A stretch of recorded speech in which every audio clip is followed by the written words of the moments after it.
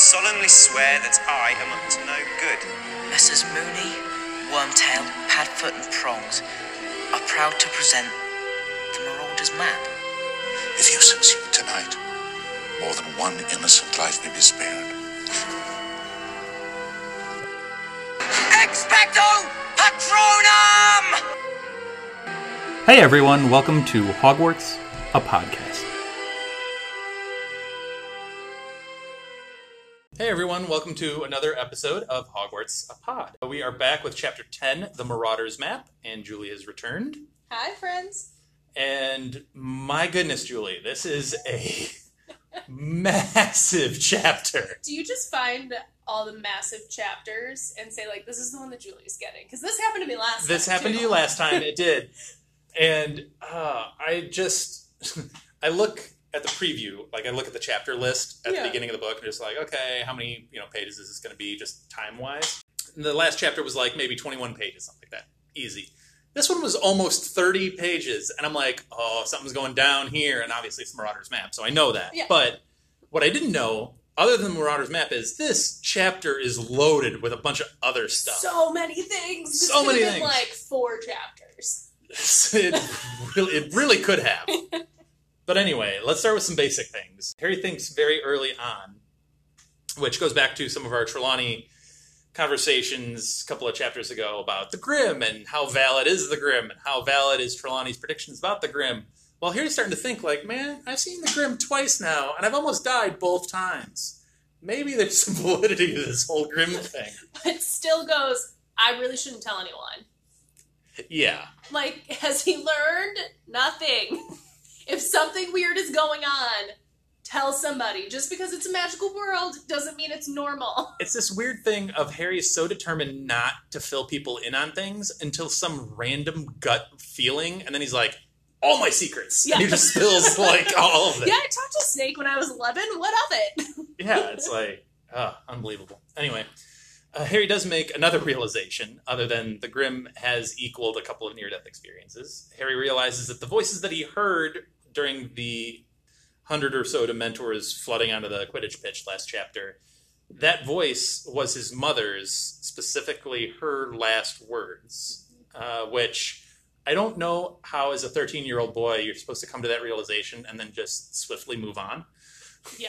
Like, how do you go on about your day after you make that realization? I'm not sure. Especially with when Lily died, like, he essentially never knew his parents because of how young he was and, like, what he remembers. And I think we touched on this a little bit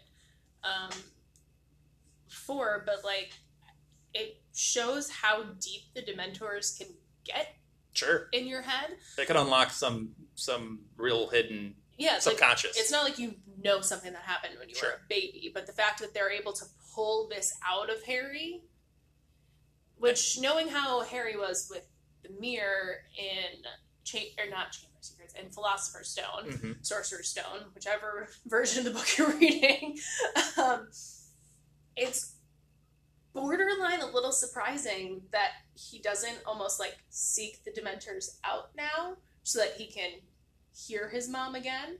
Because that's an interesting take. You actually do know it's a very interesting take. Is your mom's voice, whereas the mirror is just kind of a fallacy. The only problem is, unlike the mirror where it's this nice, warm, smiling figure, A, the feeling that Dementors give you alone, not pleasant, and B, you know that this is not just her last words like sick on a deathbed, it's her literally being murdered, which is not a pleasant memory to have of your mother pleading for her life. I mean, true, but like Harry's if it's life. the only time that you've ever heard, no, I get you. Yeah, like, for sure your mom's voice. I get it. No, it's a valid thought. I'd never considered that. It's like it's got to be this contradictory feeling of like hearing her is one feeling, everything else associated with hearing her is such a negative tone. It's hard to kind of get over it. We get to Lupin's class, which they're all thankful Lupin is back, however ragged and forlorn he looks. He's back teaching class, and they immediately run into this long list of complaints about Snape, which doubles down on, he was this. 2 scrolls, or something like that. Something. 2 scrolls comes back again. It was great. And Lupin just kind of like rolls his eyes and is like, all right, I'll have a discussion with Snape about whatever. What do you think that discussion with Snape would have been like? I don't think there's any discussion actually happening. I think that, without getting too spoilery, I don't think Snape ever expected to get any of these scrolls back. Snape had a mission with these scrolls. Sure, yeah. And so his end game with the assignment wasn't to get the assignment and oh, for sure, no. be a terrible person.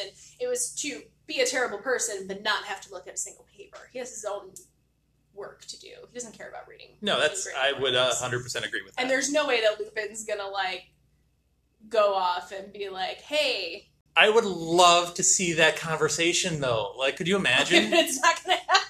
Just like I don't see it ever happening. I see Lupin like rolling his eyes, knowing exactly what game Snape is playing, and knowing that that's the game that's being played. He knows that like nothing's gonna come of it. We have a lot of teacher shenanigans going on at Hogwarts this year. We have McGonagall berating Trelawney during her lesson, and now we have Snape berating Lupin. After Lockhart, all bets are off. Fair, I guess. And even Pomfrey at the very beginning of this book is like finds out Lupin gave the kid chocolate, and she's like, "Oh, we finally have a teacher." It's like, Madame Pomfrey, all right. I feel like after Firing Lockhart, darts. everyone's like, I cannot be status quo anymore, whatever. It's just a lot of teacher shenanigans going on this year, I'm just saying. So we get into Lupin's actual lesson, which is about hinky punks, which is just a great word, hinky punk.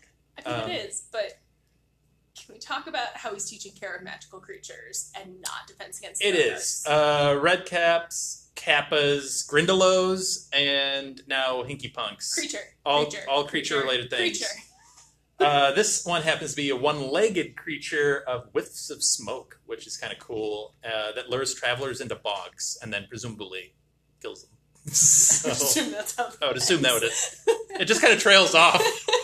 There's just a bunch of travelers hanging out. I mean, the last several creatures that you had, it's really cool and kills people, and it's really cool and kills people. So I assume this would follow along.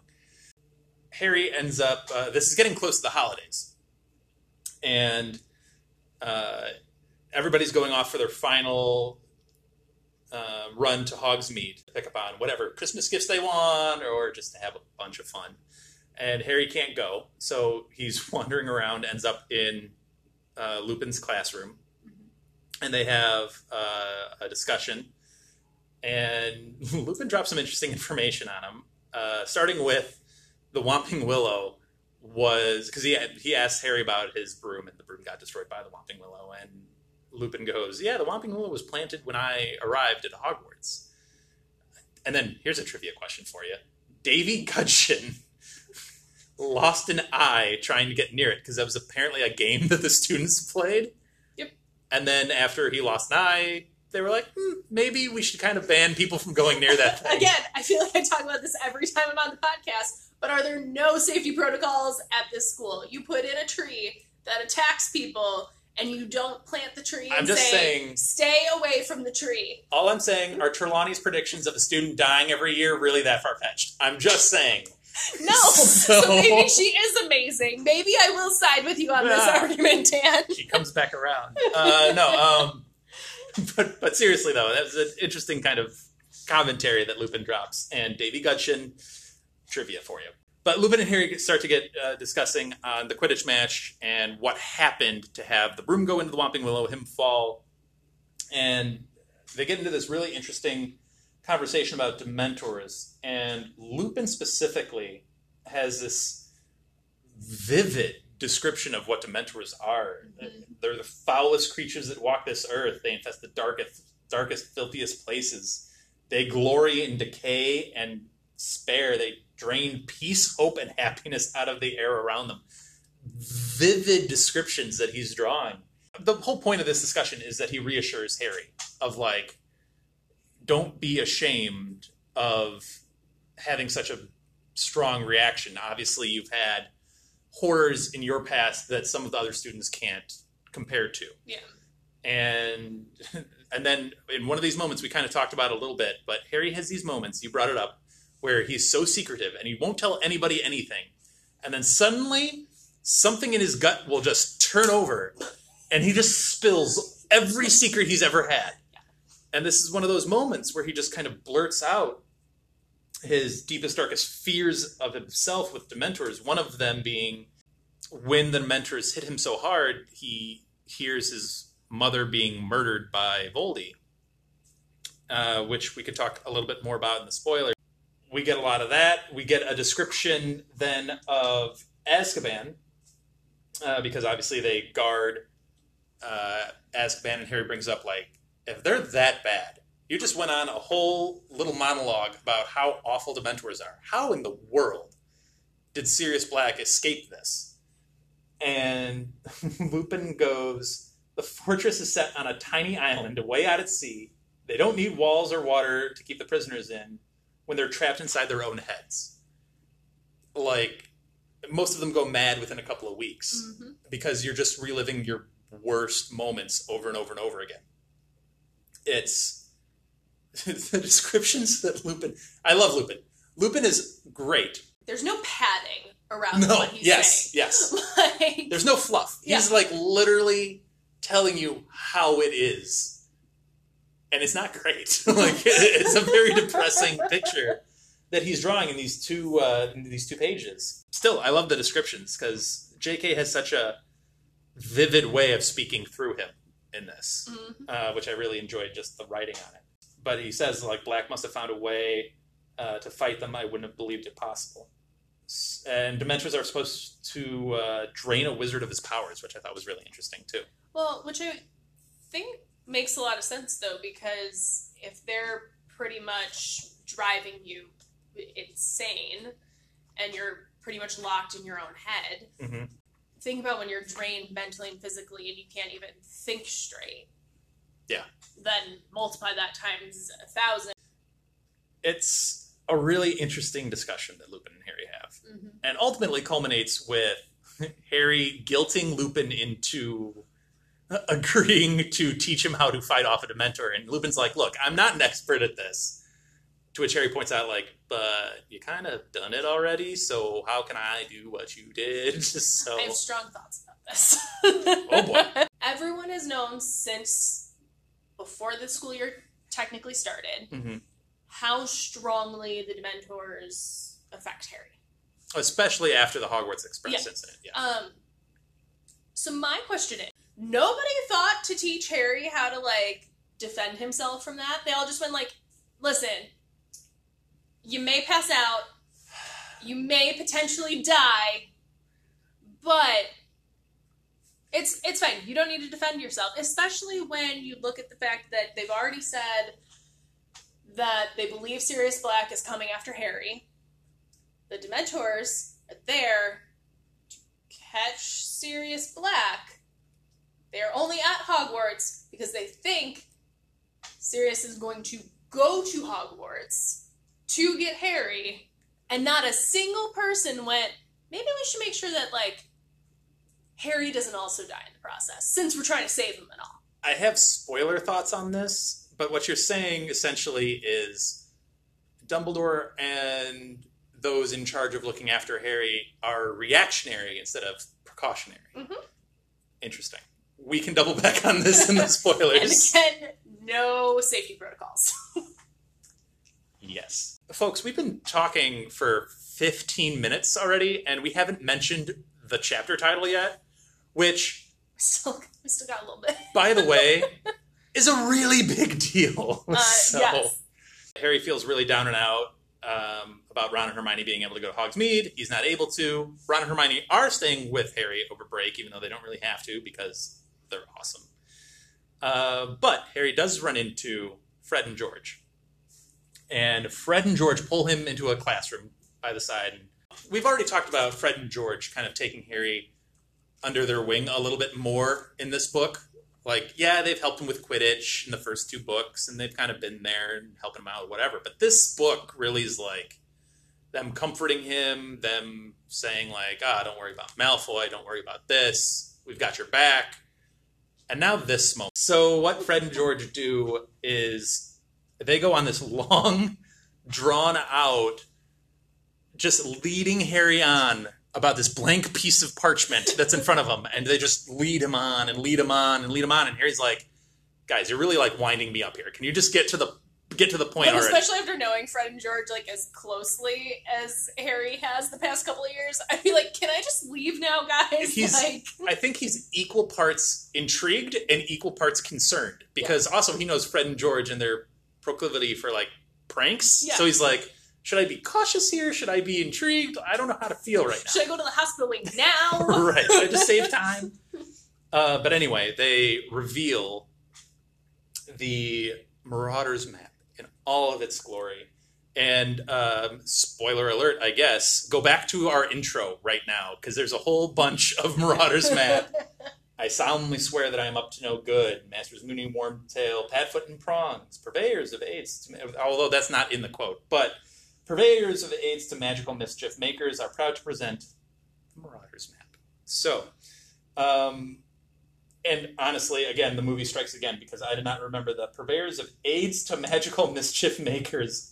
They also did not name anyone in the movie.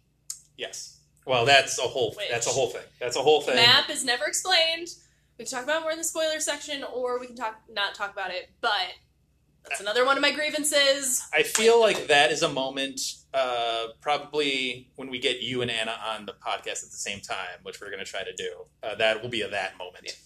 And I'll just sit back and I'll let you two rant. And it's fine. I do love how in the book there's this beautiful script with it. I just love the artistic touch. Yes. It's wonderful. It's so formal. I love it. But anyway, Fred and George go on and explain what exactly this is. And aside from outlining, where everyone is in the castle, you also get 7 passageways out of the castle. 4 of which Filch knows about. 1 of which has collapsed last winter. And 1 of which starts and or ends, which way you want to say, at the Whomping Willow. So that's also probably out of the equation. Unless you want to lose an eye. Unless you want to lose an eye, like Davy Gudgeon. So, really, the other one being the one that they're about to take to Hogsmeade, which goes from the One-Eyed Witch statue to Hogsmeade. It's just really cool magic, which we can get into in a bunch of different forms and fashions as we go. But what a brilliant thing. Okay, so here's my biggest question, though. How did Fred and George figure it out? Yeah. That is it's the one thing that's always bothered me from my first time reading these books to the, 23rd time reading these books is it's such a specific phrase. I solemnly swear I'm up to no good. We know how Fred and George got the map, but when Fred and George got the map, it was just a blank piece of parchment. Yeah. And so... which they found in Filch's, really dangerous cabinet. Which, if you're Filch... How did it get there? How did a piece of parchment... And that's the story I want. I want to hear how Filch was like, this is a piece of danger. And how he was able to figure out, I'm assuming Filch, being as paranoid as he is, looks at a blank piece of parchment and is like, something's wrong with this. Yeah. I don't know what it is, but something's weird about this blank piece of parchment. But, my question is when it comes to the map, did you specifically have to say, I solemnly swear I'm up to no good and mischief managed? Or do you just have to say something that alludes to something similar? Because that is a very long and specific sentence for someone to just happen upon. I know that when Harry does end up actually using it, that he's like, how do I use this passageway? And right, it helps you out. It tells you. That's how I'm thinking they got mischief managed part of it. Yeah, but I'm still trying to figure out, can the map, read that you're a mischief maker or that... you're worthy of the map? Yeah, that you're, worthy of the map, so it tells you what you should say, or is it just, you have to say something along the lines of, I just want to do something funny. You could have just said, I just want to play a prank, and it would have... I think it's such a powerfully magic object that maybe there is that magic to what you're saying of just like it can sense like these people are worthy of me. Yeah. Because there are other objects that kind of do that, but maybe that's part of it. Yeah, and then like once you know what the general idea of the phrase is, like that phrase unlocks it. So like even if, you know, Voldemort himself found it and knew that if he said, I solemnly swear I'm up to no good, it would still open because he still said the phrase or the password or whatever you want to call it. But if Voldemort said something like that around it initially, maybe it wouldn't have opened. I don't know. Like, that's the one part that, like, is weird to me, that it's not like, I want to play a prank or I want to do something fun. It's, I solemnly swear I'm up to no good. And how do you get to that sentence? Right. Maybe it recognizes Fred and George. It opens up As kindred spirits. something like that, and then it eventually gives you like the actual instructions, like it gives to Harry a little later. Which also, side note, just about that, it always is envisioned with just the banner name, and that's who you are. This description of the Marauders map makes it feel like there's a little icon Yes! of like little Harry walking around on this map with his wand. All I picture when I read that description is like the super, super old school original Super Mario Brothers. Yes, Where it's yes. like a pixelated Harry walking around. Like little tiny legs, just Yeah, like walking. little tiny legs walking. Yeah. I thought that was really cool, but just a detail that I'd missed. But with how elaborate the script is on the map, it's probably like a full-blown lifelike portrait. For sure. Absolutely. Folks, if you thought this was the end of the chapter, oh, you are so wrong. There is an insane conversation that goes on. So, Harry ends up using the map. Long trek, because really, if you think about it, it's quite a long walk to Hogsmeade from Hogwarts. So, walks all the way there, gets to Honeydukes, worms his way out somehow and under the table, meets up with Ron and Hermione. And they Without a cloak, without the invisibility cloak, never leave the cloak behind.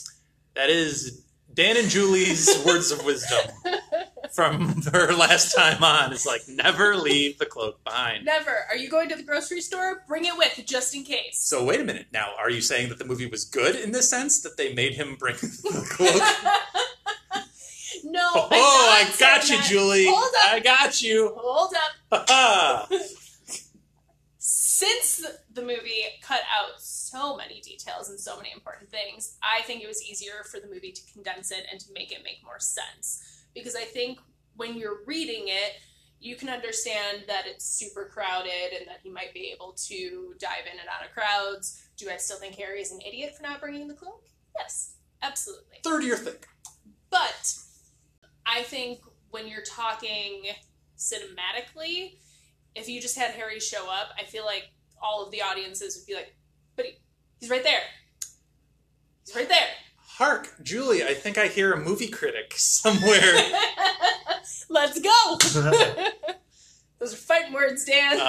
Anyway, so he gets into Honeydukes, meets up with Ron and Hermione after them going back and forth on what candy Harry would like, or they should get Fred and George, or whatever. They get to making the decision that they should go to the Three Broomsticks and have butterbeer. Because you should sit down at a table in a bar when you're not supposed to be there and you don't have your invisibility cloak. Where presumably adults are going to be coming in and out of on a regular basis. Yes. Yep. Which Intelligence. Hi. which happens, and you get this it's an eclectic group of individuals that walk in. You get McGonagall, makes sense. Flitwick, makes sense. Hagrid, little weird to be in that group, still makes sense. I think it also makes sense, though, because it's a pub. So I don't think Hagrid was necessarily with the group.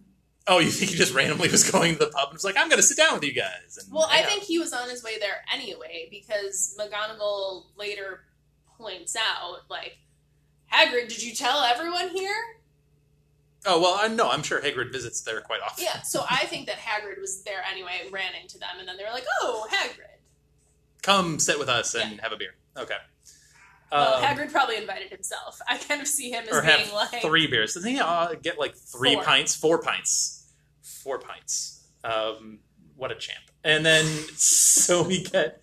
And then Cornelius Fudge, the Minister of Magic himself, comes in. And we find out that he's stopping here on his way to have dinner with Dumbledore. So that's kind of an in-between stop.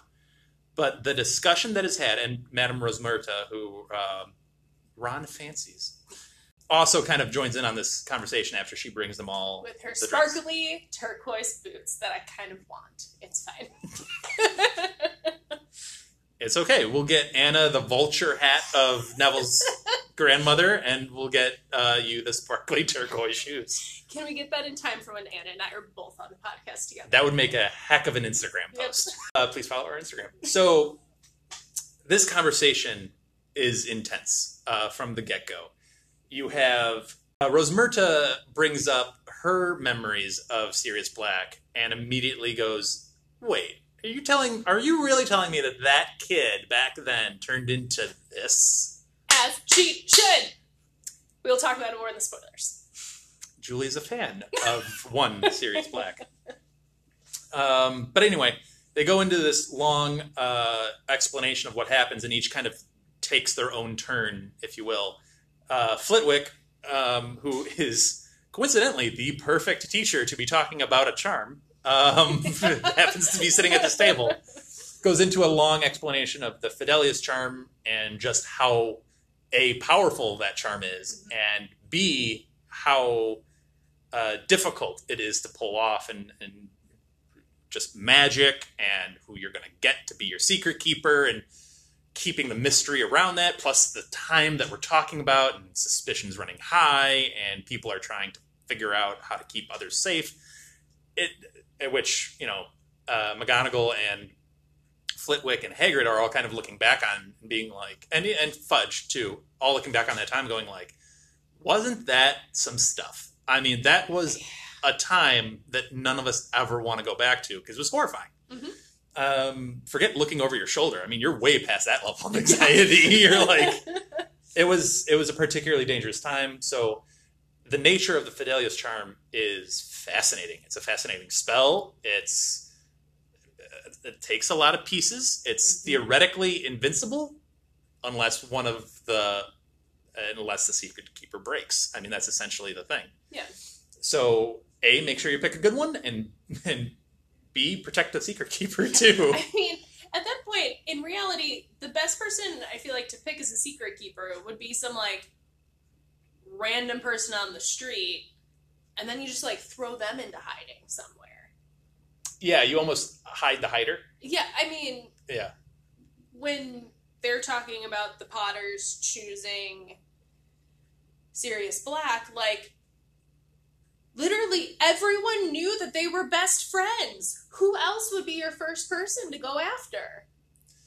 And I mean, they do say that, like, Black was talking about going into hiding himself, but like... Right. I do like the description, though, of the charm being like, if Voldemort went up to the window and James and Lily were literally in there dancing right in front of his face, he couldn't see them. That's how powerful this charm is. The thing that I also find so interesting is they say that Dumbledore offered himself as a secret keeper.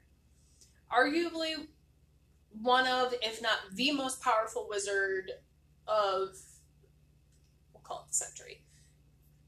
And the Potters were like, nah, my BFF got this. Who says no to Dumbledore being your secret keeper? The one person... Yeah. The only thing I could think of is that, I mean, he's obviously number 1, 2, 3, 4, 5, 15,000 on the hit list. So, but he's still Dumbledore. No, I get it, and I agree with you. The other thing is, nope, I'm not even gonna branch it. We'll discuss it in the spoiler section. I think though that it kind of shows where Harry sometimes gets a little bit of his like hubris from, a little bit from his dad. You would hope that whoever your best friend is, that you could trust them with anything. But like in this case, when your options are the most powerful wizard and the only person who you think would stand a chance of defeating Voldemort, and your best friend who is going to go into hiding after he becomes your secret keeper? I don't know. I pick the person that you'd put your money on to beat Voldemort. You got to remember, though, also, like, we're saying how powerful Dumbledore is, which obviously he is. But McGonagall makes a point to be like, James and Sirius were particularly talented themselves. They're not a slouch. They were gifted wizards in their own right, even in school, let alone as young adults. So they could handle themselves, obviously. Yeah. They're not exactly, and knowing James and Sirius, they're not exactly afraid of, like, you know, That's the truth. they are Gryffindors, so there's that. But yeah, there's a lot to it. There's a lot to it, and spoilers, so we'll get there. But we still have one other side of this story. Hagrid's story is particularly emotional. Mm-hmm. And it, you know, this whole thing even chokes up McGonagall. All of this kind of gets to her a little bit. Oh, and I guess we should mention that Harry is one table over, hearing all of under this. the table, because Yes. they shoved him under the table. With a Christmas tree moved in front of their table. Yeah. No one noticed the Christmas tree move? No one picked that up, I guess? No, Yeah, apparently no one noticed one of the most famous wizards in the wizarding world just walking around either. So Hey, you guys are talking about... but didn't... Anyway. But no, Hagrid goes into this long explanation of what happened on the night James and Lily died, and his role in the whole thing, which we kind of knew a little bit of, going all the way back to Book 1, Chapter 1. Mhm.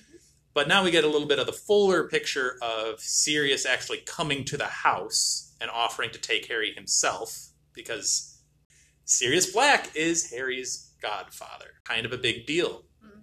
So at this point, he's really the only family other than Petunia, I guess. Yeah, and when you know what you know about the Dursleys, you know that, like, Lily and James would have wanted Right. Harry to go to Sirius.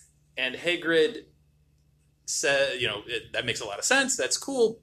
But I'm on strict orders from Dumbledore to bring him to the Dursleys.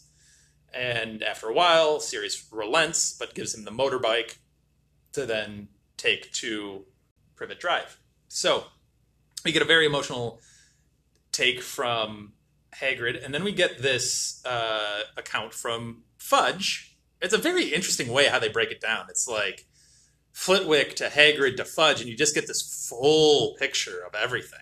Yeah, it's like you have the academic perspective from Flitwick of, like, here's the mechanics of what happened. From McGonagall, you kind of almost had the backstory of when they were students, because obviously since they were Gryffindors, like, Right. she would have known them very well. Then you get Hagrid that has the First person account of the emotional- night, yeah. emotional account. Yep. And then you get Fudge, who is the, like, this is what the report said. Like the- I mean, he was there. He but, was like, there. He witnessed the devastation, which was significant, and it was not a pleasant sight. He was part of the catastrophe team of the Ministry. Like, he was like a member or junior member, something like that. He did mention something interesting, though.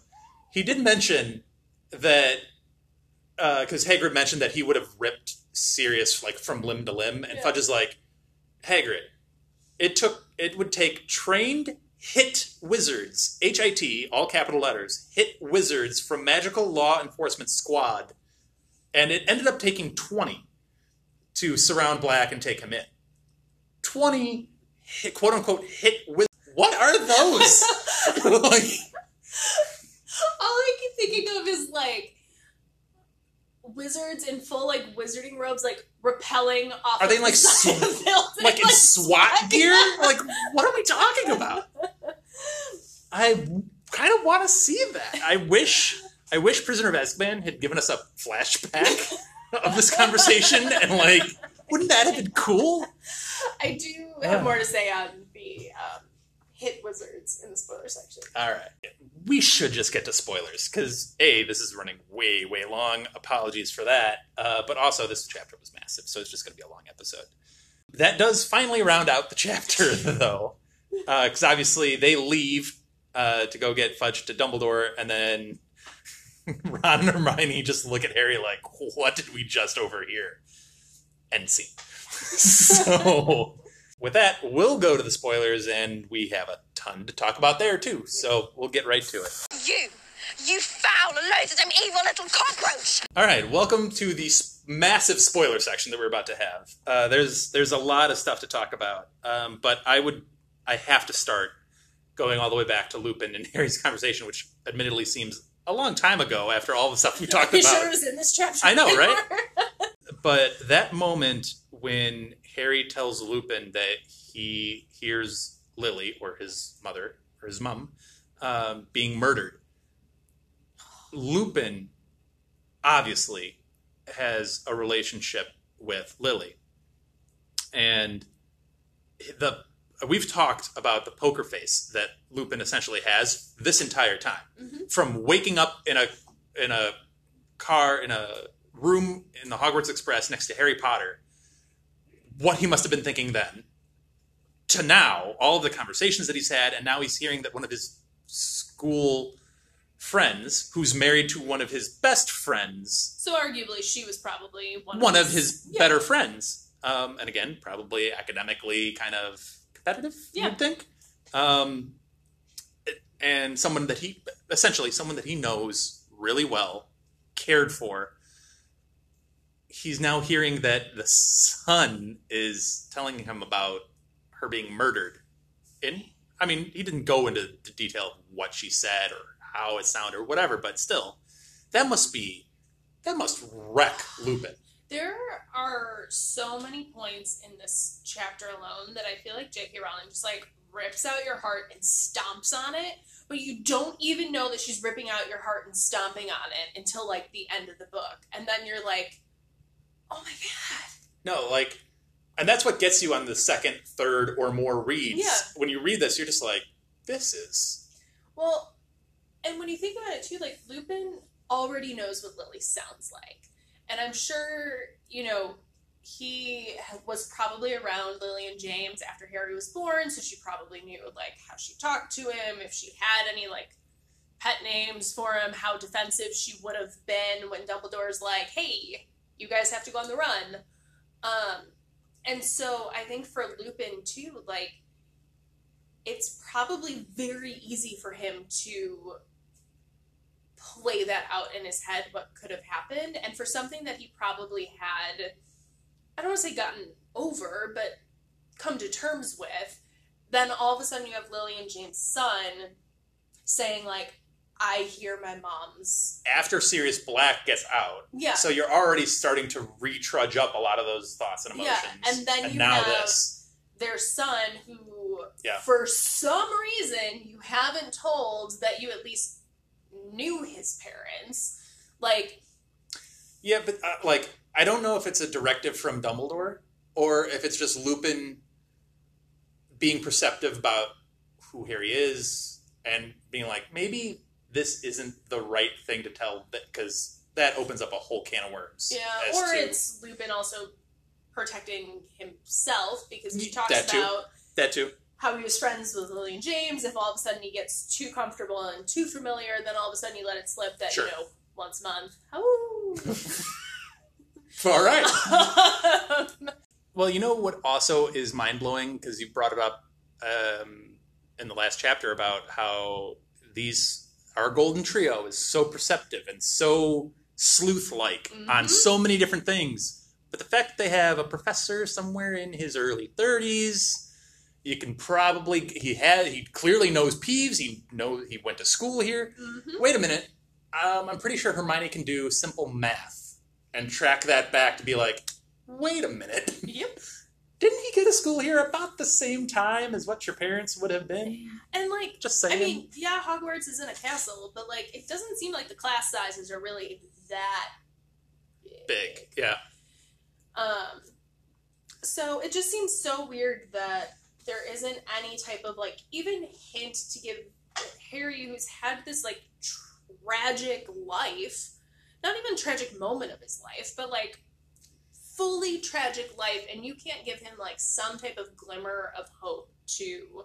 Well, speaking of tragic life, like, we had talked about the idea of Lupin being so casual with the name Lord Voldemort. He says Lord Voldemort.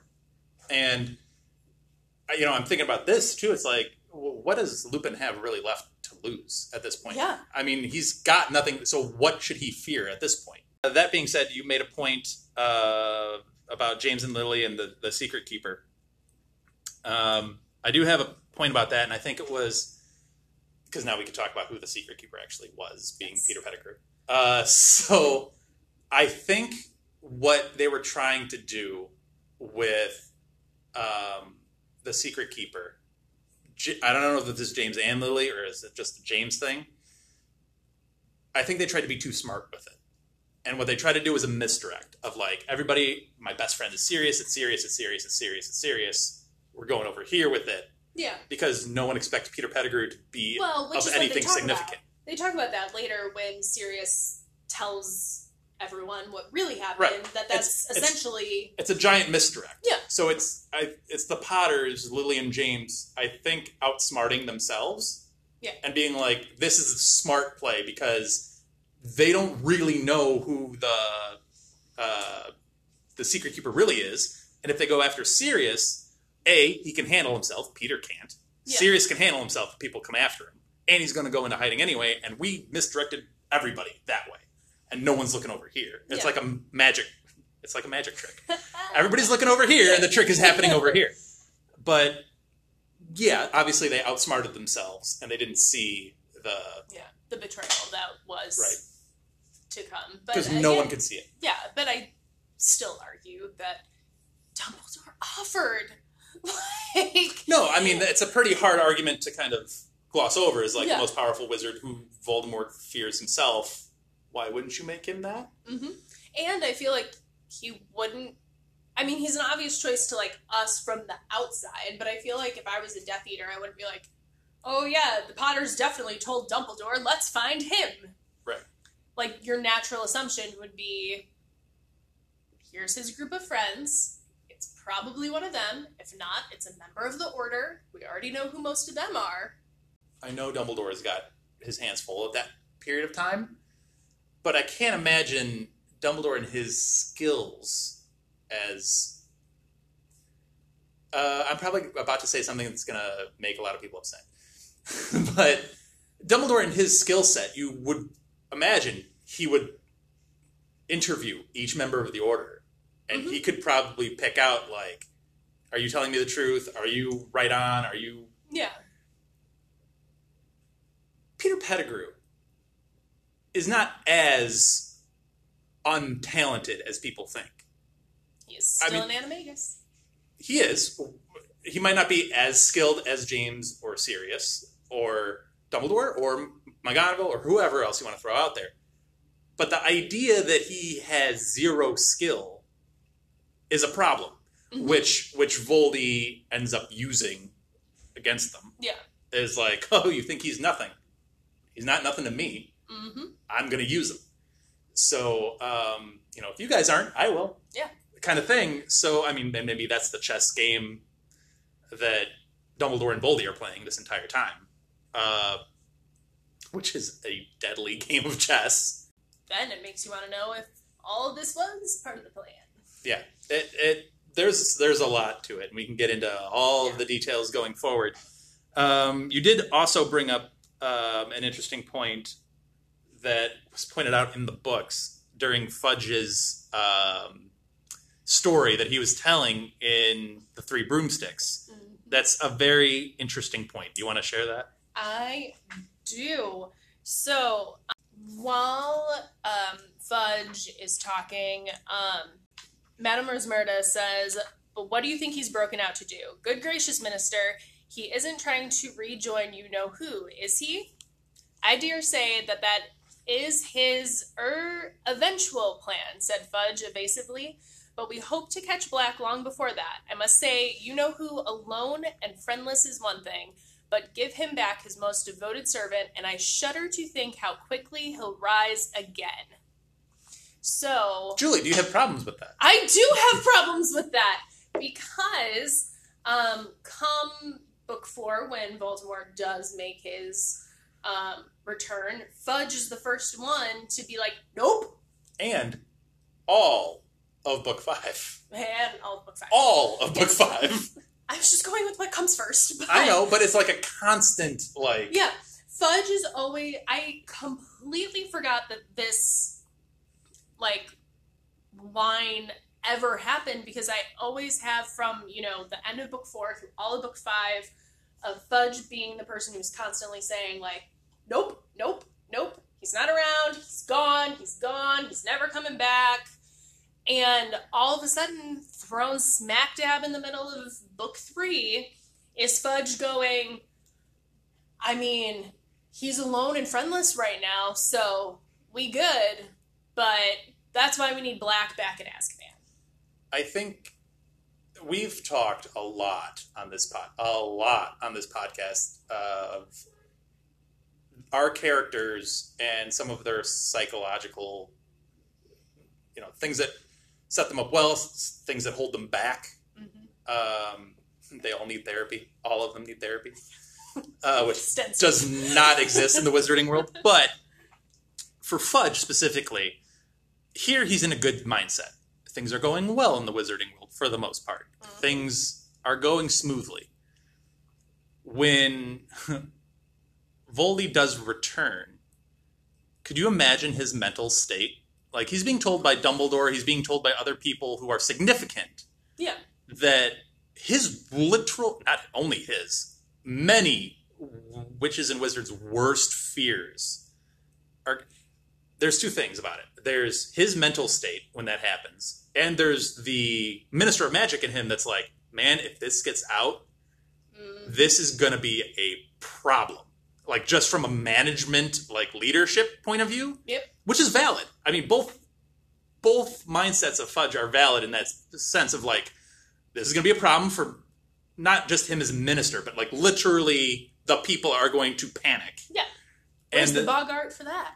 Right. Oh, well, I'm sure that might be. That might be. How does it show that fear? We think Harry's is Voldy. It might be Fudge's. But also him personally. Yeah. It's like, oh my gosh, I remember what this used to be. Mm-hmm. I can't imagine what it's about to be if this is true. Yeah. And he just kind of goes into a psychological denial about it. Again, probably needs therapy, but it's... Those two dynamics of Fudge, I'm not saying they're good qualities because they're not, and you need more of a leadership role, which we'll get later, briefly.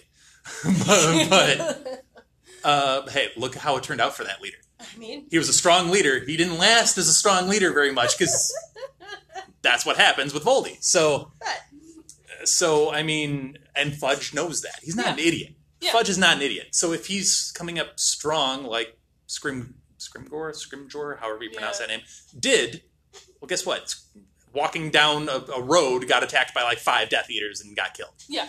Fudge isn't dumb either. So he's trying to, you know, play, like we've said in previous episodes, he is a politician. He is trying to juggle 15 things at once without committing to one specific thing.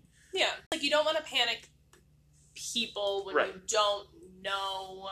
I think he logically knows that Voldy could very well have returned at that point. Mm-hmm.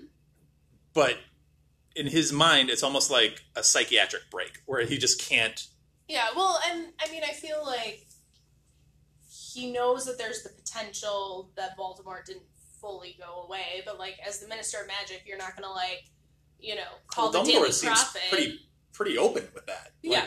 Like, I'm sure he's given reports to the Ministry and the Wizengamot and like whoever will actually hear him. Like, no, he's not gone. He's just weakened right now. And... I don't know if Dumbledore would be like broadcasting that, because I think Dumbledore would be kind of playing it cool and would be like, no, I think he could come back. Like, just as like a little side note in conversation, I don't think he would be pushing to get other people to believe it, because if you put everyone on high alert, like, you're also not like ruining people's lives, but like people were so happy and joyous when Voldemort was quote unquote gone. Sure. That you don't want to, you know, 2 weeks later be like, well, he's not doing an interview with the Daily Prophet. Yeah. But like to the Ministry though, he's got to be like, hey, we still might have a problem somewhere down the road. Like, this isn't over. I don't know. I feel like he would, based on like what we see in like later books of how Dumbledore interacts with the Ministry. I think it's just like if something big happens, he'd be like, "This thing happened." But if it's, you know, Tom Riddle opened the Chamber of Secrets, he's not going to be like, "Hey, Fudge, Tom Riddle, Voldemort, they're back." Like, I think he's just going to kind of hold the information close so that he's not almost like alerting Voldemort that they're already on the defensive. I think Dumbledore plays too many things close to the chest for... To his detriment. I mean, yes. But I don't think that... I think it's one of those that Fudge also believes with how powerful Voldemort is. I mean, like, part of, like, the reason why everyone worshipped Harry as a baby and when he started at Hogwarts was because who thinks that a defenseless baby who doesn't know magic can take down one of the greatest dark wizards of all time? And so I think Fudge kind of also sees that doubt of the, like, maybe he's not gone. And, like, as Minister of Magic, he has to He, like, kind talks of him be into it. Talks himself into it. Yeah, like, he has to be prepared for both. And so I think it makes sense that he'd make the comment of, you know, well, he might still be out there, so if we give him a friend, we're screwed. And that's why there's a million Dementors here. Wrong but you're not friend. necessarily going to... And that, I mean, Pettigrew does do some great things for Voldy. But, like, you'll have Crouch, who does some equally as impressive things for Voldy, and it just goes on and on. And then just snowballs after he comes back. But, yeah. No, it's an interesting point that Fudge does acknowledge that, no, he's potentially out there and he can come back. So, yeah, it's a good quote to pull. Yeah. We're big fans of what-if questions here on this podcast. Yes. So I'll ask you a what-if question. What if Hagrid gives Harry to Sirius? What would happen? So, here's the thing. Uh-oh. I would argue that when Hagrid says, like, no, I have strict orders from Dumbledore, that is almost Sirius's reality check. Everyone thinks that I'm the secret keeper. The Order thinks I'm the secret keeper. Anyone who knows the Potters, anyone who knows me, knows that if they were going to tell a secret to anybody, it would be me. And I think that right there, when he says, no, Dumbledore says that we're taking him to the Muggles. That's his sign. For Dumbledore to say, no, you as the godfather who Lily and James would have happily given their baby over to are not the one that I feel should be watching this child. I feel like that was the, like, snap into reality of the... So you're thinking it was specifically Dumbledore had figured it out already, and the missing link was Sirius. So get him away from Sirius, and not that Petunia, being related to Lily, had some of the leftover... No, I do think that Dumbledore saw the connection between Petunia and Lily. I think for Sirius, that was when he realized what was coming next. And that's when he says you can take my motorbike, I'm not going to need it anymore, because they're all going to come for me, and I'm going for Pettigrew, so either way, they take me for being a traitor, or they take me for... Killing Pettigrew. But that's my thing, though, is if he takes Harry, does he still go after Pettigrew? Because now he has his child to protect. So then that whole scene of the street blowing up, Muggles dying, Pettigrew, quote-unquote, dying, him laughing at the idea of Pettigrew. I think that that's, in some form, inevitable, because that was Voldemort's plan, that was Pettigrew's plan. I think would have delayed it a little bit, because I think it would have turned into, if Sirius had gotten Harry, obviously he's going to go to Dumbledore and be like, help, not Secret Keeper, this is what happened. But I think that they still would have tried to frame it up, because obviously if you have an inside man, you're going to want to cover who the inside man was.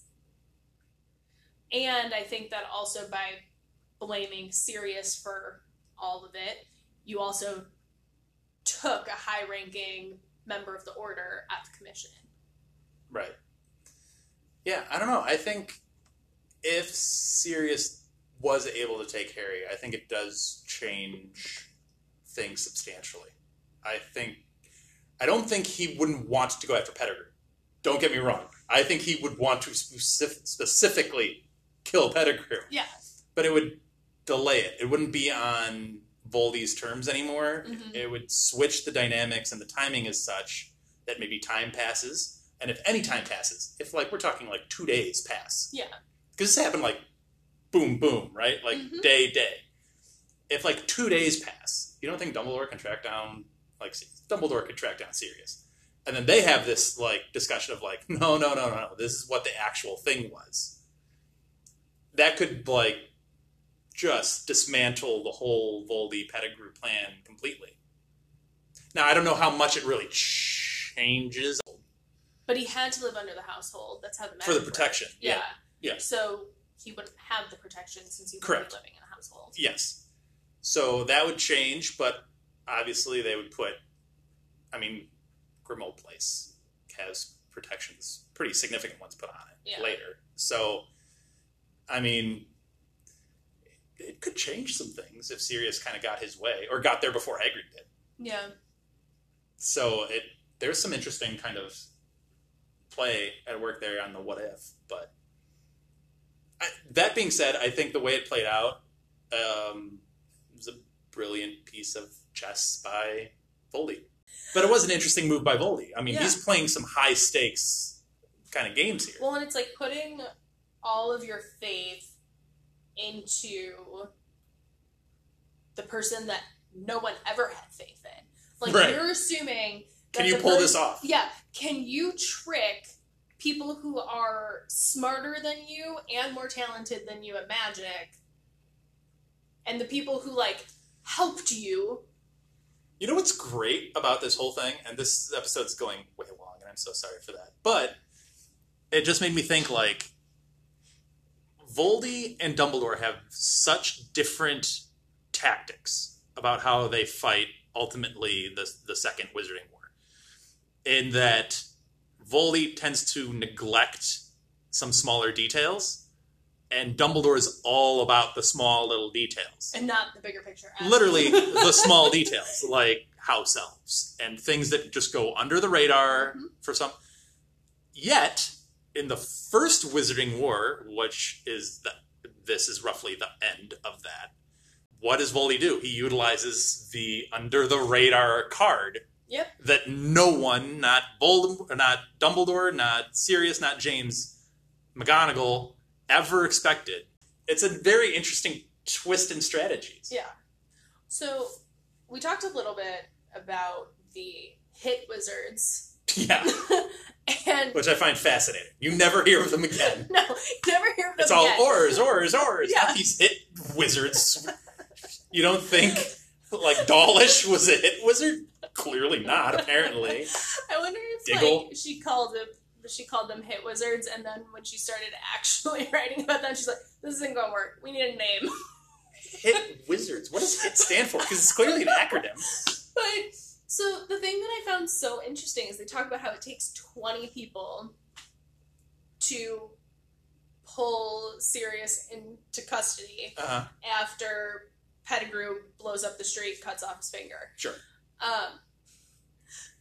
What I find so funny about it is, so, like, obviously Sirius is just laughing at, like, the ridiculousness of everything that just happened. That Peter Pettigrew, out of anyone, that's it, outsmarted everybody. And it's one of those that, like, everything's so bad that, like, you just have to, like, laugh at how dumb it all was. but it still somehow took 20, like, SWAT wizards to take him into custody.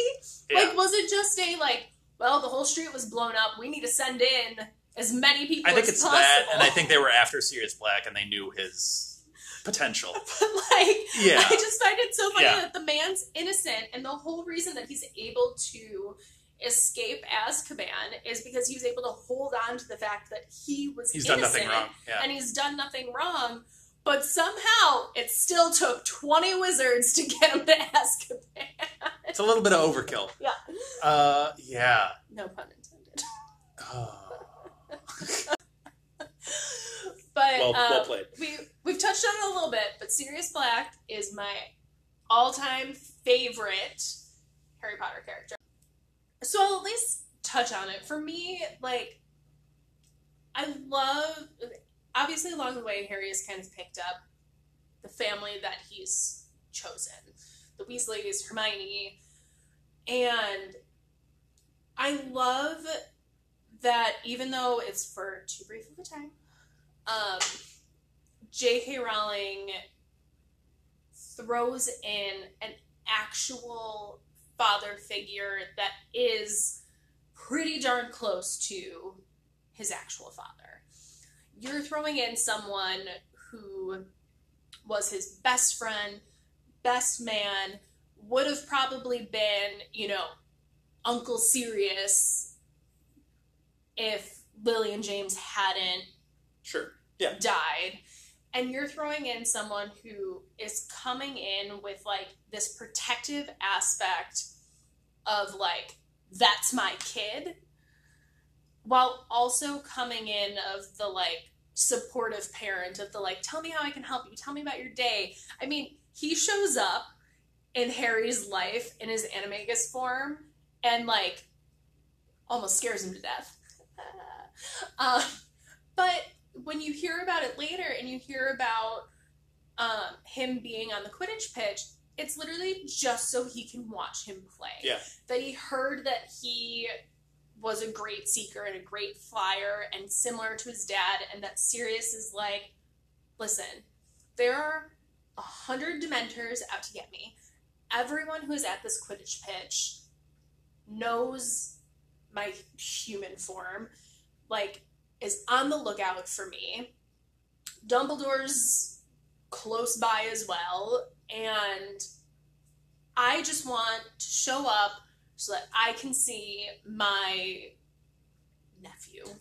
Like, so that I can see my godson. I like how play. he gets into the castle and everybody's coming up with these ideas. No one notices a big, shaggy black dog anywhere. I mean, it's probably Hagrid's new pet. Let's be real. Yeah, that's fair. I have, since you're such a big serious fan, I have two serious questions for you. So, one, you've talked a lot about the movies and how you particularly dislike this third movie. The fourth movie is also a crime because it cuts out some of the best scenes because they cut out Sirius Black almost entirely. Fair enough.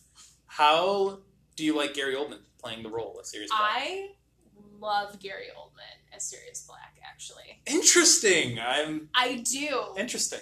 Okay. I also just love Gary Oldman as an actor. Just, like, I mean, how can you not? He's yeah. great. And so I feel like when he was originally cast in the role, I like looked at it and was like, that's not right. That's not gonna work. But like now, like looking back at him, like actually he fits so well. And I think he does the transformation from the, like, you know, completely worn out. It's part of what annoys me about the fourth movie is since you don't really see Sirius kind of like get his liveliness and personality back, because I think that's also part of like what I love about the character is once you get into like book 4 and they're like meeting up with him and Buckbeak in a random cave and he's like, tell me about the weird things that are happening. And you're like, what? Yep. Or he's like, oh yeah, we're just going to turn into a dog and walk you to the train. It's fine. Hopefully no one notices me. And I love the like bit of like levity but still like serious support that he gives Harry. And once it gets to book 5 and he, in theory, dies, J.K. Rowling, if you ever listen to this podcast, I would like some explanation about the curtain. A red light hit him, not a green light, not dead. Where did he go? What happened to him? I was promised an explanation. I never got one. She says, determined. I will forego Anna's response to that. She has a response to all of what you just said about Sirius and Gary Oldman.